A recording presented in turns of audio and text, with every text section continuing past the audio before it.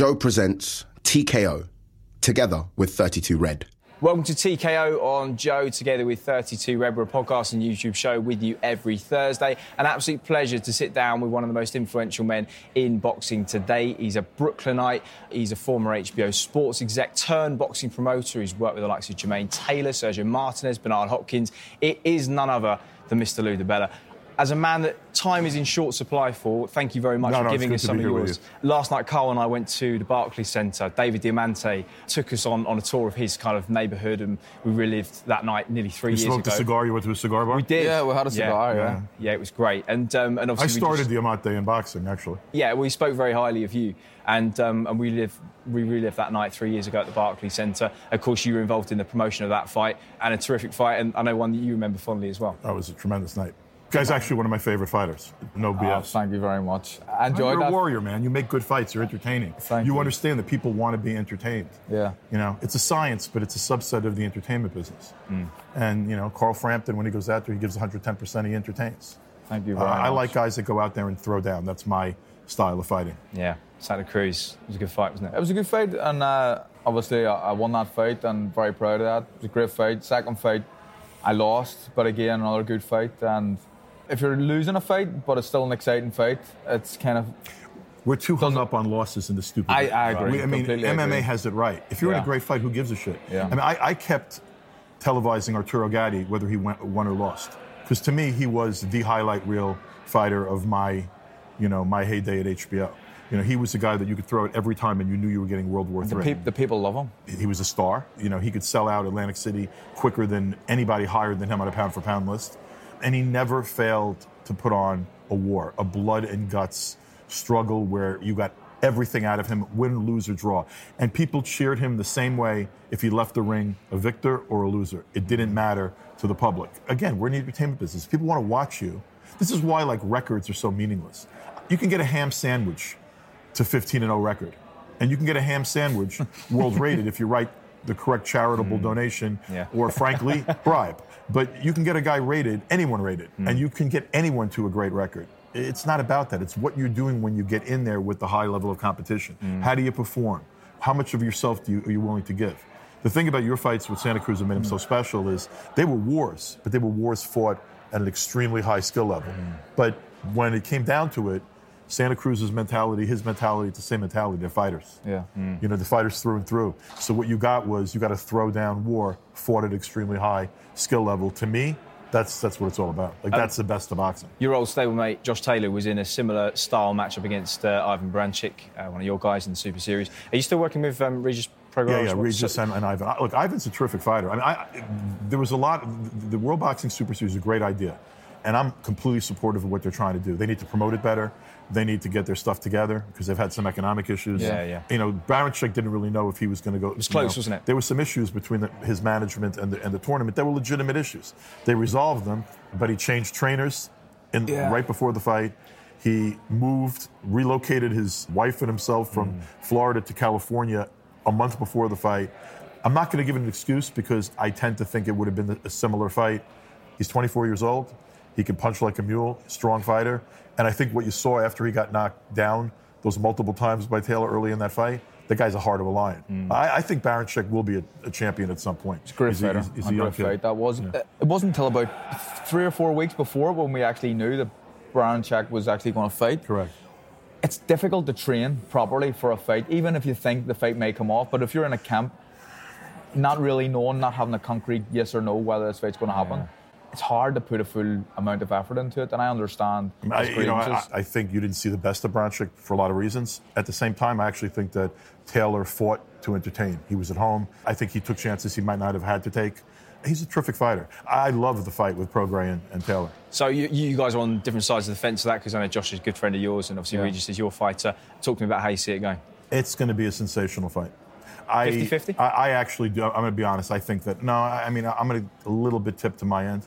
I just think that if I was looking at the division right now, from everything I've seen, the body of work with everybody, I would say at the moment that I would say Prograis is the top 140-pounder in the world. But I'd say that Taylor's number 2. So, I wouldn't be. I mean, it's certainly a contest. It's going to be. The outcome is in doubt. But I am comfortable I mean, I like my side of that equation. Of course. I think it's a great fight. It's going to be very, very exciting. What I did notice was I got a photograph with Prograis in Glasgow.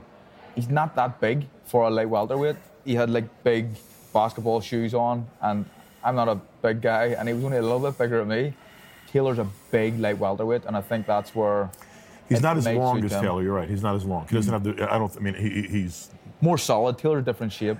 I also think that the thing about Prograis that makes him so unpredictable, the angles are unusual. Like he has a very good trainer in Bobby Benton, but a lot of what Prograis does is sort of born in you. He can hit with tremendous power with both hands from bizarre angles. That gives him a little bit of, I think they're both punchers, but I actually think Prograis is the superior puncher because he's the most unpredictable puncher. I think in terms of punching power, Josh Taylor's probably not the strongest guy in the world, but he's very accurate and very sharp with his punches, and that's when he knocks people over and he knocks people out sometimes. In terms of like pushing big weights in the gym, he's not that strong, but he's so accurate and fast. That's when he can hurt people. It's a sensational fight. Yeah. And I've been telling the DAZN people, like, promote this fight. I mean, you have, the World Boxing Super Series, they got to promote this fight. It's a sensational fight. And that other kid, Inoue, is a beast. Yeah. Oh, what a final that's going to be. I want to take you back to kind of your journey into boxing, and we've got a kind of limited amount of time. We were talking about the Barclays Centre earlier. A couple of miles away is the neighbourhood of Flatbush, where you grew up. Grew up there, yeah. You grew up watching fights with your grandpa, was With that my right? grandparents. Yeah, my grandfathers were Italian immigrants, and when I was a little kid, like 4 years old, Nino Benvenuti was fighting against like Emil Griffith, and he had a lot of big fights in the United States and fights that were televised in the United States. And my grandparents, like, they got into baseball because it was American, but they were like, it was soccer, football. Yeah. And here, when I was a kid, there was no football on television. Right. Like, there was no soccer on TV when I was a kid. And so from my grandfathers, boxing was the sport that was here that they grew up with. Right. So I watched, and then they became baseball fans and they got me into baseball, but I watched boxing with my grandfathers. And then I saw Ali. I was like 6 years old the first time I saw an Ali fight, and I was like, oh my God, who is this? Like, I mean, he was so, like, had such a great look. I mean, he was this beautiful man, this like animal in the ring. Yeah. Most well-spoken athlete I'd ever seen, period. He was like a rock star, and that was it. I mean, I was hooked on boxing. Between my grandfathers and Ali, I was hooked on boxing. We were talking about the cultural influence here, and this might sound stupid, but the Rocky movie in the mid-70s. Oh, no, because it was Ali, Fraser, Foreman, No. and then the Rocky movie was, mid-70s? What did that do? Because you would have been a teenager. Oh, no, it solidified my desire to get into sports. Did it really? As a living, to get into sports. Or actually, it's interesting, sports or entertainment. Because the Rocky movie was a movie, and then the story of how Stallone made the movie. I know. My biggest influences, other than my family, in terms of sports and boxing, were Rocky Balboa and Muhammad Ali. Wow. So it was a huge influence, and it's interesting. Boxing is absolutely not in this country what it is in the UK. It's not. I mean, in the UK, it is ingrained as one of the premier sports. It's still, in the UK, the sport of kings. We've also got less competition, haven't we, in terms of mainstream sports? It's a smaller pool as well, and you've got obviously different regions all over. Yeah, but you don't. Here's the thing: we have baseball, American football, NBA, hockey, football, boxing, rugby. UFC is out of the US, and we are literally like on that totem pole. We are below all of those. Yeah. However, you look at the best movies made about sports. Raging Bull, all the Rocky movies, Cinderella Man, and go through the list. There are so many great films that have been made about boxing, the books written about boxing, the Broadway plays done about boxing. Boxing is still part of the fabric of culture here, but it's not, as a sport, anywhere near where it once was. When I was a kid, it was still one of the biggest sports in America. When my dad was a kid, it was arguably number one. It's not that now. And even the fact that you have DAZN USA now, you have ESPN Plus, you have the PBC doing broadcast TV. There's more boxing now being purchased and televised than ever before in my lifetime, probably, in terms of hours of boxing out there. But it's not the number of people watching it that were watching it when I was a kid. I mean, the reason, frankly, that so many people are buying it as content is it's cheap content. Right. The NFL I mean, it's billions of dollars to get a big NFL package. I mean, it's crazy money. There are fewer barriers to entry to get into boxing if you've got some money. First of all, anyone can get into boxing. Right. Anyone could be a promoter. Anybody could be a manager. And frankly, anybody could be a fighter. Yeah. As is proven by some of the opponents you see, whatever. But like boxing's the Wild West. I've often referred to it like we, in Westerns here, there's Dodge City is like a city that's always like the home of the gunfighter in Westerns here. Boxing's like Dodge City. We're sort of like the red light district of sports. It's a great way to describe it. I've never heard that before, but that is a fantastic way to describe boxing. The red light city, district of sport, yeah. So I think it was 1989 or 1990 you joined HBO Sports. What was your ambition when you first joined? Because you would have been in your, late 20s at that point? I was a lawyer. I was making a lot of money. For a kid, I mean, for someone in their 20s, I was making a lot of money. I took a salary that was 30% of what I was making at the law firm to go to HBO when I took the job. And it was because I wasn't happy. I always wanted to be in sports or entertainment, and it's sort of a weird story, but I was interviewing for a job at the New York Yankees. And at the time, George Steinbrenner, who's a very famous name here in the United States, was the president and the guy in charge of the Yankees. And the job was narrowed down between me and two other people. And I had taken a day off from the law firm. I called in sick or whatever to go interview at the Yankees for the fall. I'd already had 3 interviews. It was the last interview, and I was down to a couple of people. Right before I left my house, I got a phone call basically saying that George Steinbrenner thought I was too young, that he wasn't going to hire a guy in his 20s for a job this big. He apologized through his secretary, and then the secretary could hear, like, I was totally deflated on the phone. Like, I just sounded like, oh, fuck. I was really depressed. And she goes, I don't know if this helps you, but one of the other 2 guys that are interviewing for this position was talking about a job open at HBO Sports as a lawyer. So when I heard that, immediately, HBO was boxing. In the United States for most of 40 years, HBO was boxing. And I was like, literally had my suit on already, had my resume in my pocket. I just went over to the HBO building and literally snuck past security and went up to the office of the head lawyer at HBO and begged his secretary and, flirted. I mean, at that point I was young and attractive and I had hair. And I was like, flirting with the secretary, trying to see if she could just call the guy and see if I can get 5 minutes with him. And then the guy saw me standing there and he thought it was so funny that I had the nerve to just come to his office and split past security, that he sat down with me and he said, well, we're about to make an offer to somebody today. And I said, you're going to offer the wrong guy the job. Because I know more about boxing than anyone in this building. And I went to Harvard Law School. I got a good resume. My resume can't be worse than the guy's, but I guarantee you I know more about boxing than he does. And then he sent me up to Seth Abraham's office, who was the president of HBO Sports at the time. We talked boxing and baseball for about an hour and a half. And then that was Friday, and Monday morning I got a job. That's a great story. And then within a year or 2, I was out of law. And my salary was back above where it used to be. Right. But doing something you loved. Doing something I loved. But at that point, I had the job really to buy the fights and to make the fights for HBO, which I did for most of the 1990s. Yeah. And I got to work with a lot of really good people, and it was a great experience, It was a golden era. Roy Jones Jr., Bernard Hopkins, Mike Tyson, Evander Holyfield. We had Lennox Lewis and Prince Nassim Hamed, who I know. I brought Hamed over to the States. Exactly, I signed Lennox to his first pro contract. I signed De La Hoya to his first pro contract. Mayweather to his first pro contract. Am I right in thinking you brought Nassim Hamed from Showtime to HBO? Did you walk him away from a contract at Showtime? He wasn't really so much at Showtime. He hadn't really fought in the States. He hadn't come. I mean, my view at the time with Nas was like, he was such a showman. His act and what he did was so different than anyone else that he had to be seen here. Did you like him as a... I did. I still like him. I talked to him last week. I hated him as a kid. I don't know, maybe it's just where I'm from, and I was very influenced by my dad, old-fashioned Belfast man. He hated any flashness, and Prince was the flashiest man that I'd ever seen. He was an anti. I grew up on Ali. All right, so Ali, was the showman, also, and then Nassim was over the top. And by the way, for the other thing was, I had a sense of this. He was going to be bigger here than he was there. Yeah, like he was going to be bigger on this side of the pond. And in fact, when he fought Kevin Kelly at Madison Square Garden, and he had that 20-minute entrance into the ring, no one knew who the crowd was there because we spent so much money. Entrance was insane. Was that the flying carpet? But there were like 12,000 people dancing in the audience with him.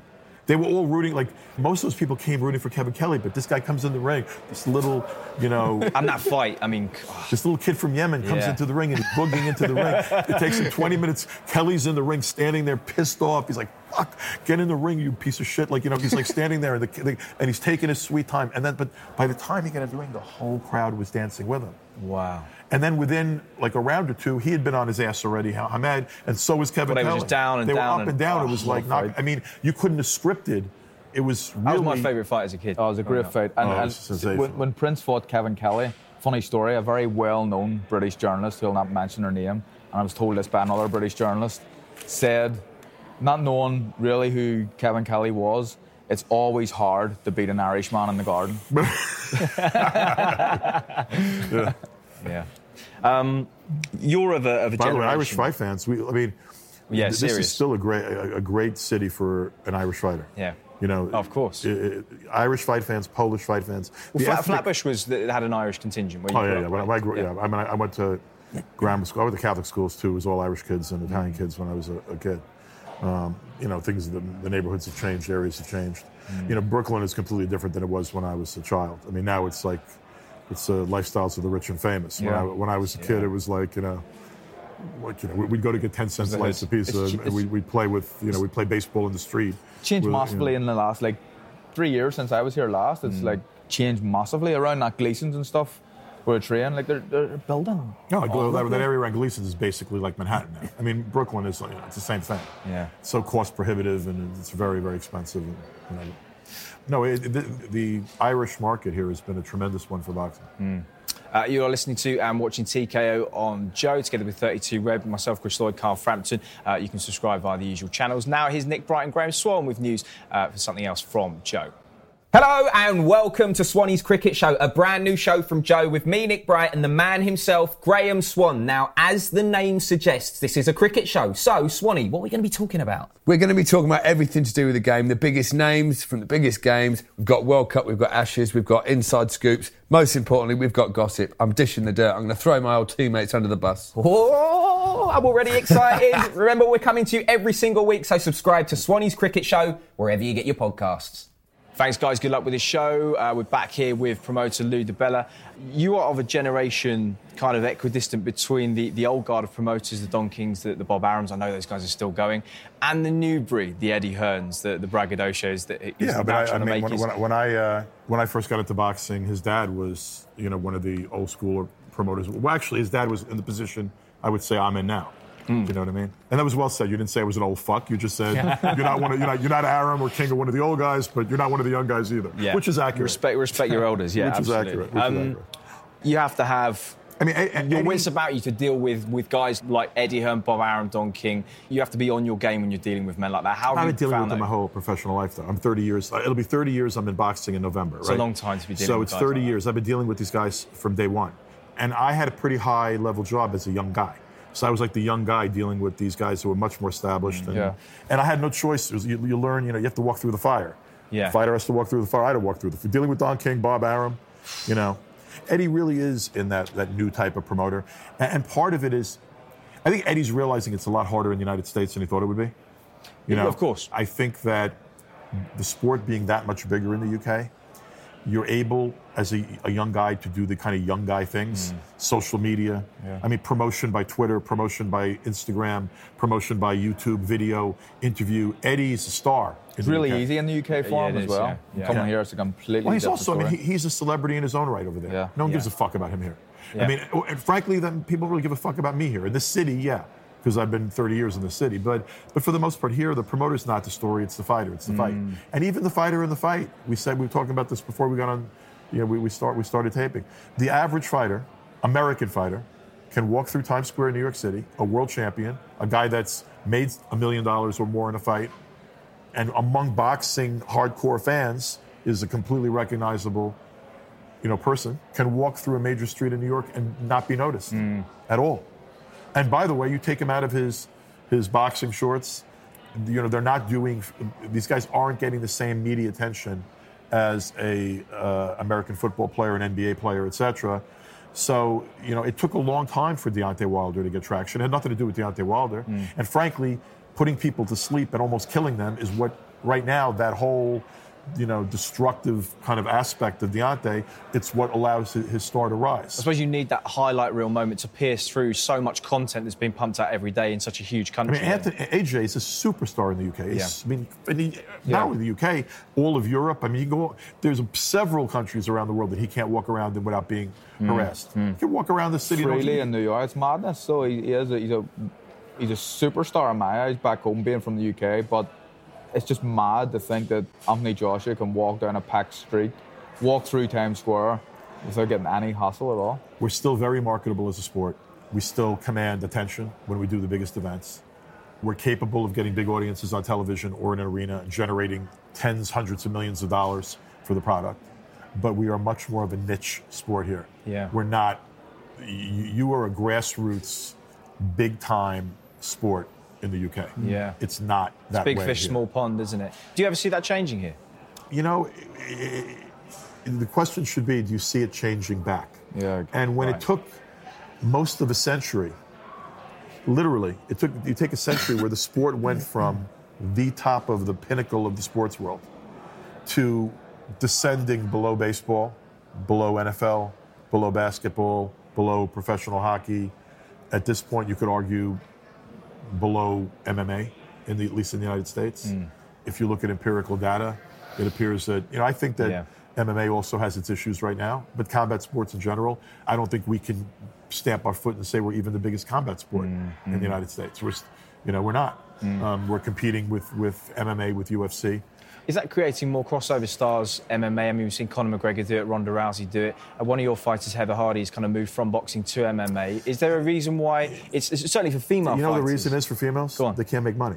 Yeah. I mean, there's, and let's face it, look, Eddie's done some good for women's boxing. I mean, Katie's a star because Katie is that conquering hero in Ireland, the way AJ was a conquering hero coming back to the UK. I mean, she was the most brilliant amateur that Ireland produced in the last few years, recent years, irrespective of gender. So she's a superstar in Ireland. Women in MMA don't make the money men in MMA make. Women don't make the money in any sport that the men make. Here, however, there's not even really a platform. Heather Hardy won a world title. She sells more tickets than literally 90% of the professional male fighters in the biggest market in New York. And she's a world champion now, legitimate world champion, won a world title on HBO before it shut down. And she's fighting MMA on Bellator. For money? Just to make a few bucks. Wow. She's a single mom. And right now she's waiting for a big fight and not being able to get that big fight. And I can't, what am I going to tell her? Heather, I can put you in a small fight, and by the way, Bellator, even though she's not making big money on Bellator, they're putting her in a big kind of position where there's sponsorship money and other dollars she could realize. She's a single mom. She's got to earn a living, got to support her kid. Do I see it changing was the original question. I think it's going to take some time for things to change. You would need maybe a transcendent athlete. If there's another Ali appeared, another Mike Tyson appeared, and it captured the attention of everyone. If something happened in the next few years and Wilder is able to knock everyone out and the big fights do happen, which I'm a little bit, I'm not going to say I'm pessimistic about, I'm realistic about. It's going to be very hard. Big fights are going to happen, but there's so much bullshit that people are going to have to navigate. I mean, right now when you have, come on, I mean, ESPN has a deal with Fury. And basically, Fury's the poster child of heavyweight boxing for Top Rank at Aram and ESPN and Frank Warren and is it BT? What's his BT Sport? BT Sport. Yeah. So he's the center of that universe. Yeah. AJ's the center of the Matchroom, DAZN universe. Yeah. And Deontay is attached to PBC, which is a brand, but I guess PBC does business pretty much right now with Fox Television, FS1, Showtime, but it's the PBC brand. You have three distinct and separate roads, and it's not so easy to navigate them because ESPN's throwing its money and promotional power behind Fury. They don't want to see Fury's biggest fight go to a competing on DAZN or going to a competing streaming service. No. And Heyman doesn't really want to see, or PBC really doesn't want to see one of their biggest stars fighting on another platform. So what you're essentially getting at is that it's going to be the Lewis Tyson Mayweather Pacquiao scenario where there is a collaboration between the networks to get this fight over the line. But you know what? It was easier to collaborate when you had one basic cable network and another one premium cable network. Distinction being premium cable, you pay the monthly subscription. Okay. Basic cable, you get it when you buy cable TV. Right. Like ESPN, pretty much everyone gets ESPN. Yeah. You have to pay for Showtime, pay for HBO. Yeah. But when HBO had one guy, and Showtime had the other guy, it was sort of. Now, I'm not saying it can't be done. It can be done, and I'm going to say, to the people that are listening and watching, it will be done. I don't know that all three of them will still be around when it'll get done, but they'll figure it out. And the big fights, eventually the public will demand it. And if all three of these guys keep winning, there'll be so much money in one of the fights, and there'll be such a desire for the fight to occur that they'll figure out a way. We were speaking to Matthew Macklin yesterday about it, and he thinks that potentially you could see a fight with Wilder and Joshua within the first part of next year. I don't see that happening at all, and it sounds like you don't see it happening either that soon. Well, I certainly don't see it happening this year. And do I see it happening early next year? I mean, you never know. Here's what's going to have to happen. There's going to have to be a decision made on the part of the decision makers. And I'm not saying the fighters, because they should be part of the decision making. Yeah. I'm saying the decision makers. That includes the DAZN brass. That includes, Heyman and his network partners at PBC. Yeah. ESPN and Aaron. The decision has to be made. We want to make one of these big fights. Yeah. And then it's going to take some period of time to figure it out. Because at some point, a little bit like with Mayweather Pacquiao, we got there in the end, but what you were watching was not the prime version of the guys that you wanted to see fight. Yeah. And if this goes on any longer, I mean, Wilder's, 33 this year, Joshua's going to be 30. If this carries on for too long, there will be a point where all of this stuff, whatever's getting in the way, becomes detrimental to the legacy of the eventual fight if it happens, right?